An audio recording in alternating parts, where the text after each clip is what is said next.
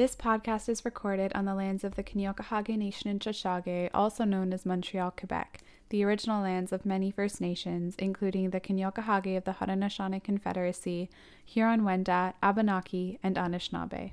When we engage with and exist in digital spaces like this one right now, it's really important to think about the implications of the forces of colonialism that played such a huge part in shaping this kind of technology. The roots of so much of today's technology stem from colonial motives of surveillance and militarization and control. Understanding the ways in which technology isn't neutral and is in fact entrenched in systems of colonization is a really important process that we all should engage with in order to reflect on our own positionality in digital spaces. To learn what land you're on, go to native-land.ca.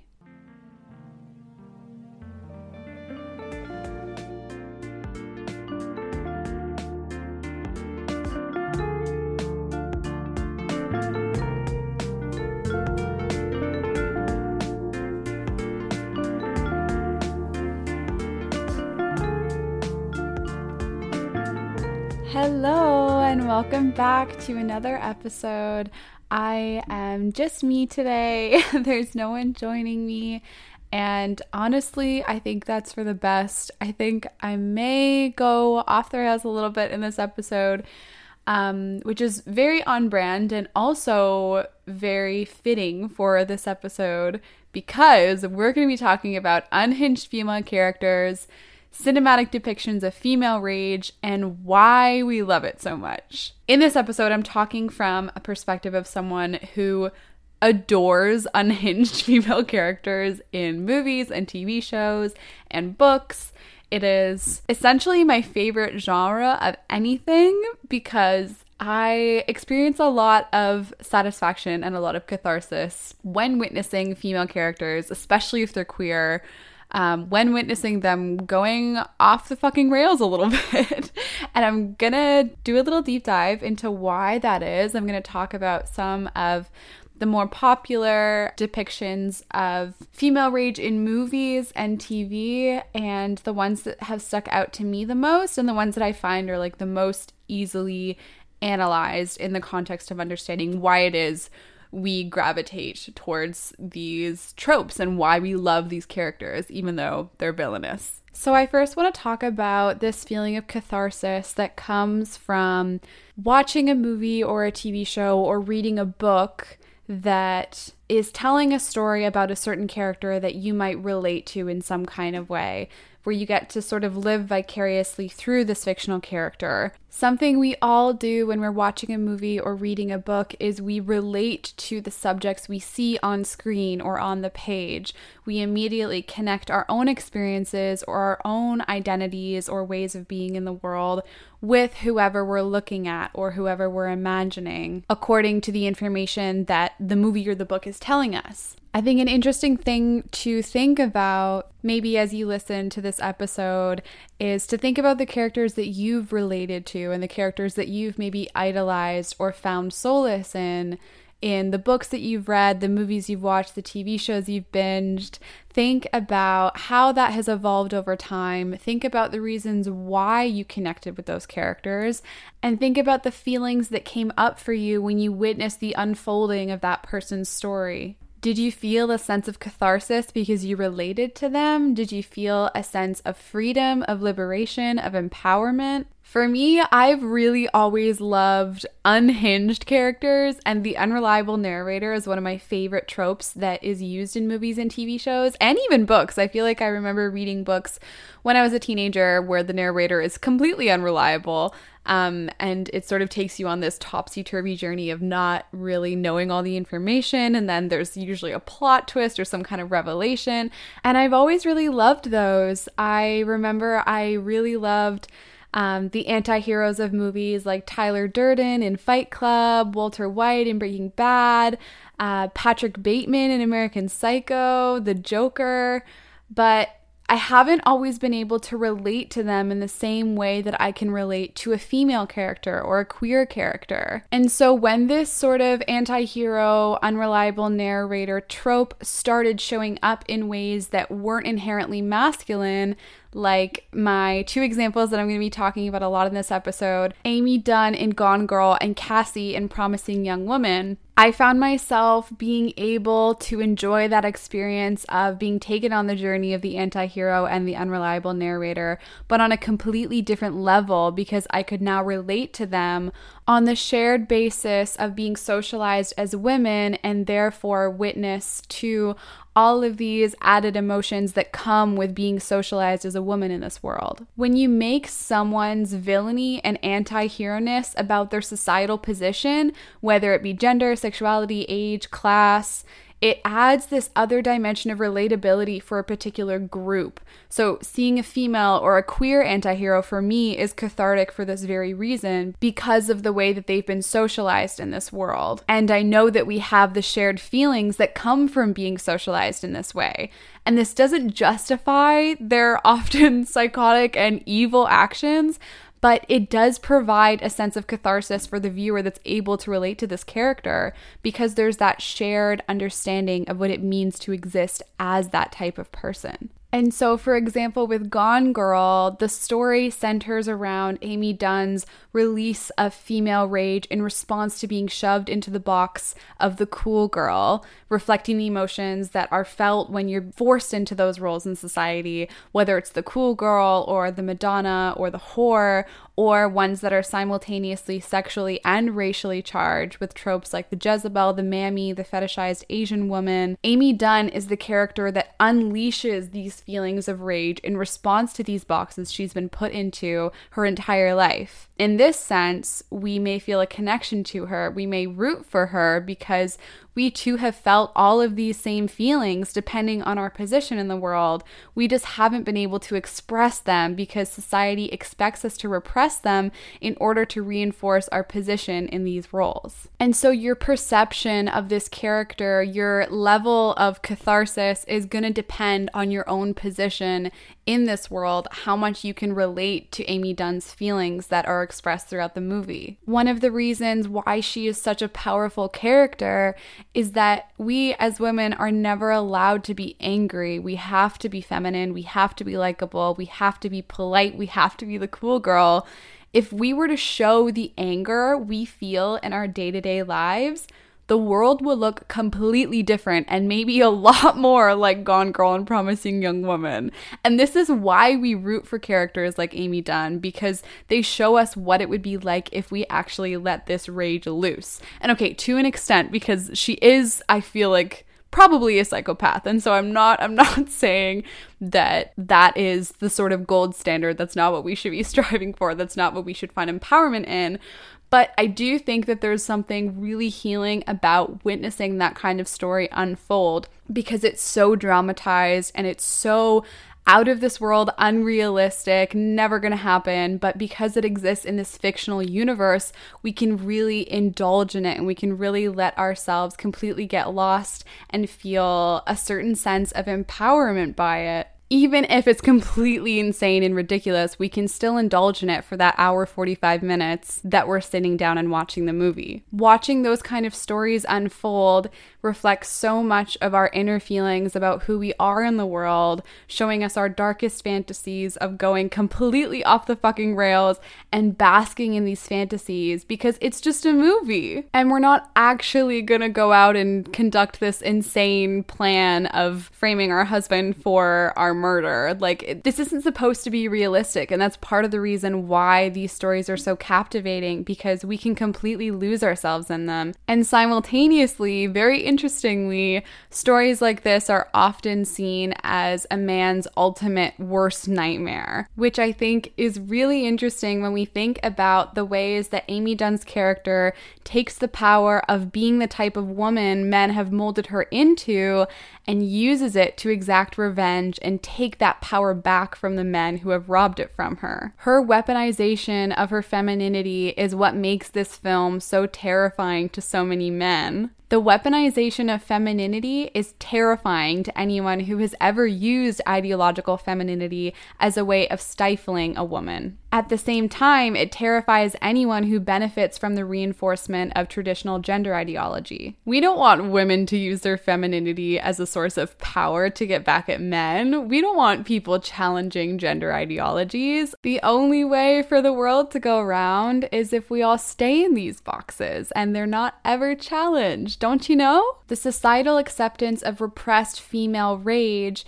is why we get uncomfortable watching stories where women are the villains, when women are using their femininity as a tool of villainy. And this reflects our societal values regarding women's freedom to show emotions, any kinds of emotions that don't align with that polite, nice, passive idea of what a woman needs to be. And additionally, the behavior of the men of Gone Girl and of Promising Young Woman, which I'm going to get into in a minute, that behavior is not only normalized in our society, but it's celebrated. So that's why we tend to feel bad for these male characters that are victim to this female rage that we never get to see because we're constantly repressing it. We feel bad for these men because their behavior is normalized and it's celebrated simply because they're men. We can see this really beautifully illustrated in Promising Young Woman through the examination of the nice guy trope and how dangerous he really is. We have all seen the male characters in this movie in our own real lives.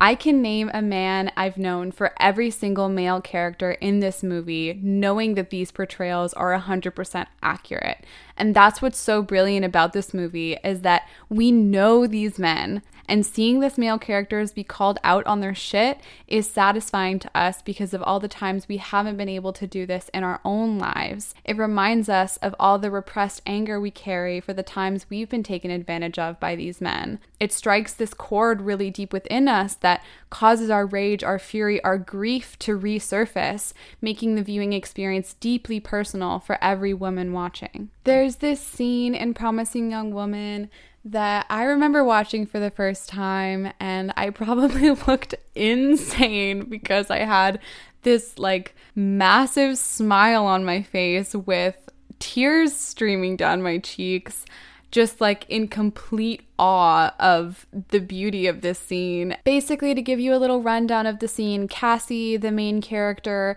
is sitting in the middle of the road in her car, and this man driving a truck drives up to her and starts yelling at her for not moving and insulting her, calling her horrible names, and just continuously yelling at her.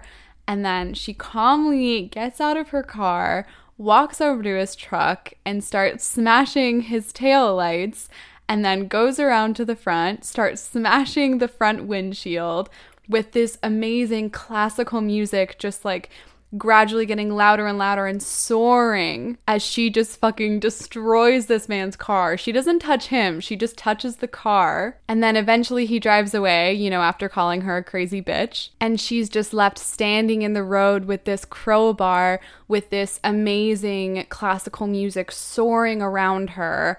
And I just so distinctly remember getting tingles all over my body, crying, smiling, just feeling so intensely as I watched this scene unfold and feeling an immense amount of catharsis. For me, the scene really symbolized what the world would be like if we all responded to that male rage the way that we really wanted to. If we fully let our inner unhinged female character come out and express herself, that is more so what the world might look like. Once again, demonstrating the reason why we tend to root for these characters, because we see bits of ourselves in them. The author of Gone Girl, Gillian Flynn, pointed out in an article to the importance of honoring our dark sides, saying that they're just as important as our girl power sides, if not more so, because they allow us to explore our deepest feelings of rage and discomfort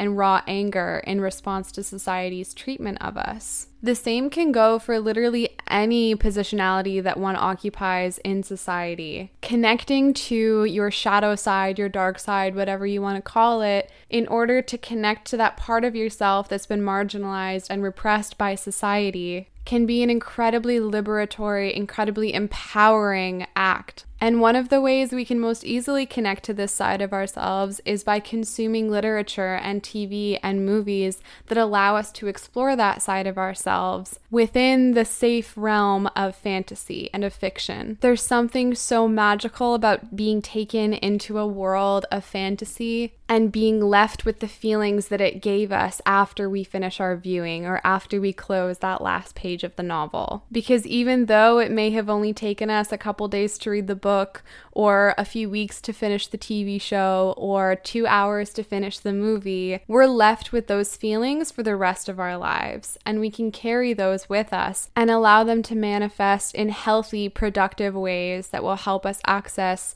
that feeling of liberation and of empowerment. This is not me giving you the go-ahead to go exact revenge on everyone who's ever wronged you, but what I'm saying is that we can tap into those feelings that these movies, that these characters give us in order to feel more connected to that darker part of ourselves. I also don't want to finish the episode without mentioning the critiques of characters like Amy Dunn and Cassie, because I do think there's a lot of nuance with those conversations.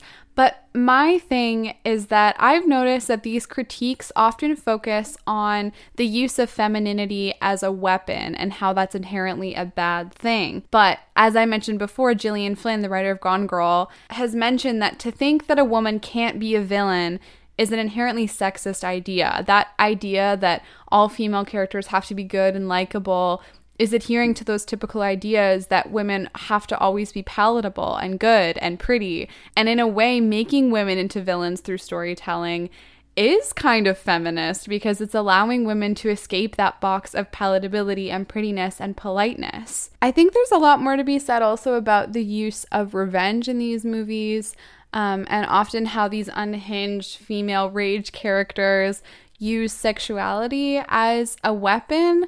And I think this is probably a conversation I want to have in a bigger space with maybe another person because there's so much to take into account. But again, I'm going to bring it back to the power of using femininity as a weapon and how you can kind of examine that any which way. You can look at it as a bad thing. You can look at it as an empowering thing.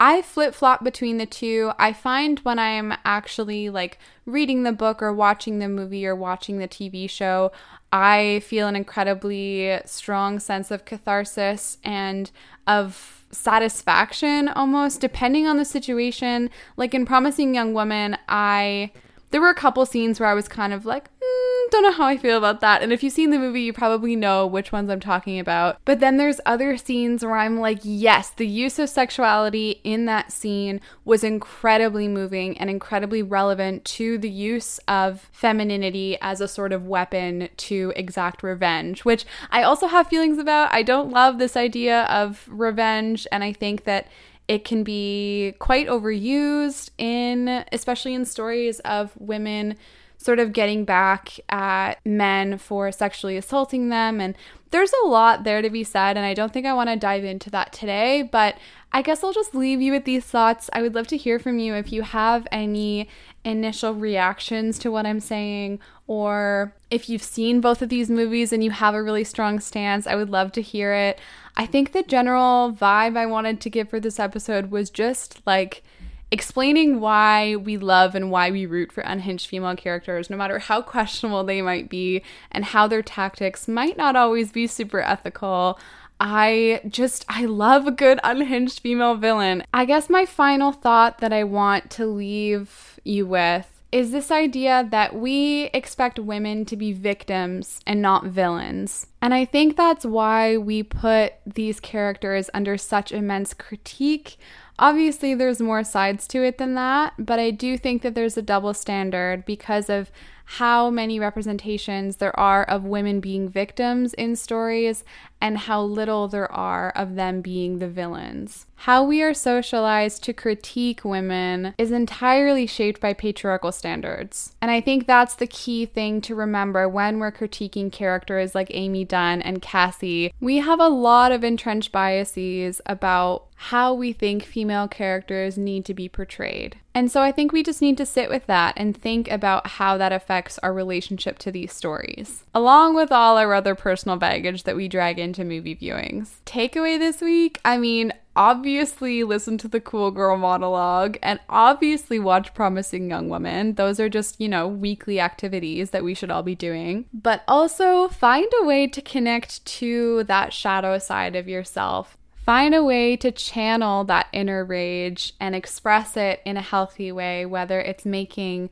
a huge finger painting or dancing really, really furiously and hard or going for a run. Whatever position you're coming from, find a way to tap into those feelings and find a way to channel them into something creative. I'd love to hear what you come up with if you decide to do any of this, and I'd also love to hear any of your takes on the movies that I talked about. There are also so many book recommendations that I want to make if you're into the whole unhinged female main character. So many good recommendations. So maybe that's something I'll do on the Instagram. If you're not already connected there, you can follow at thelily.pod. Thank you so much for listening. This was a fun one, and I hope that you had a good time. I will see you the week after next, and have an epic unhinged week in the meantime.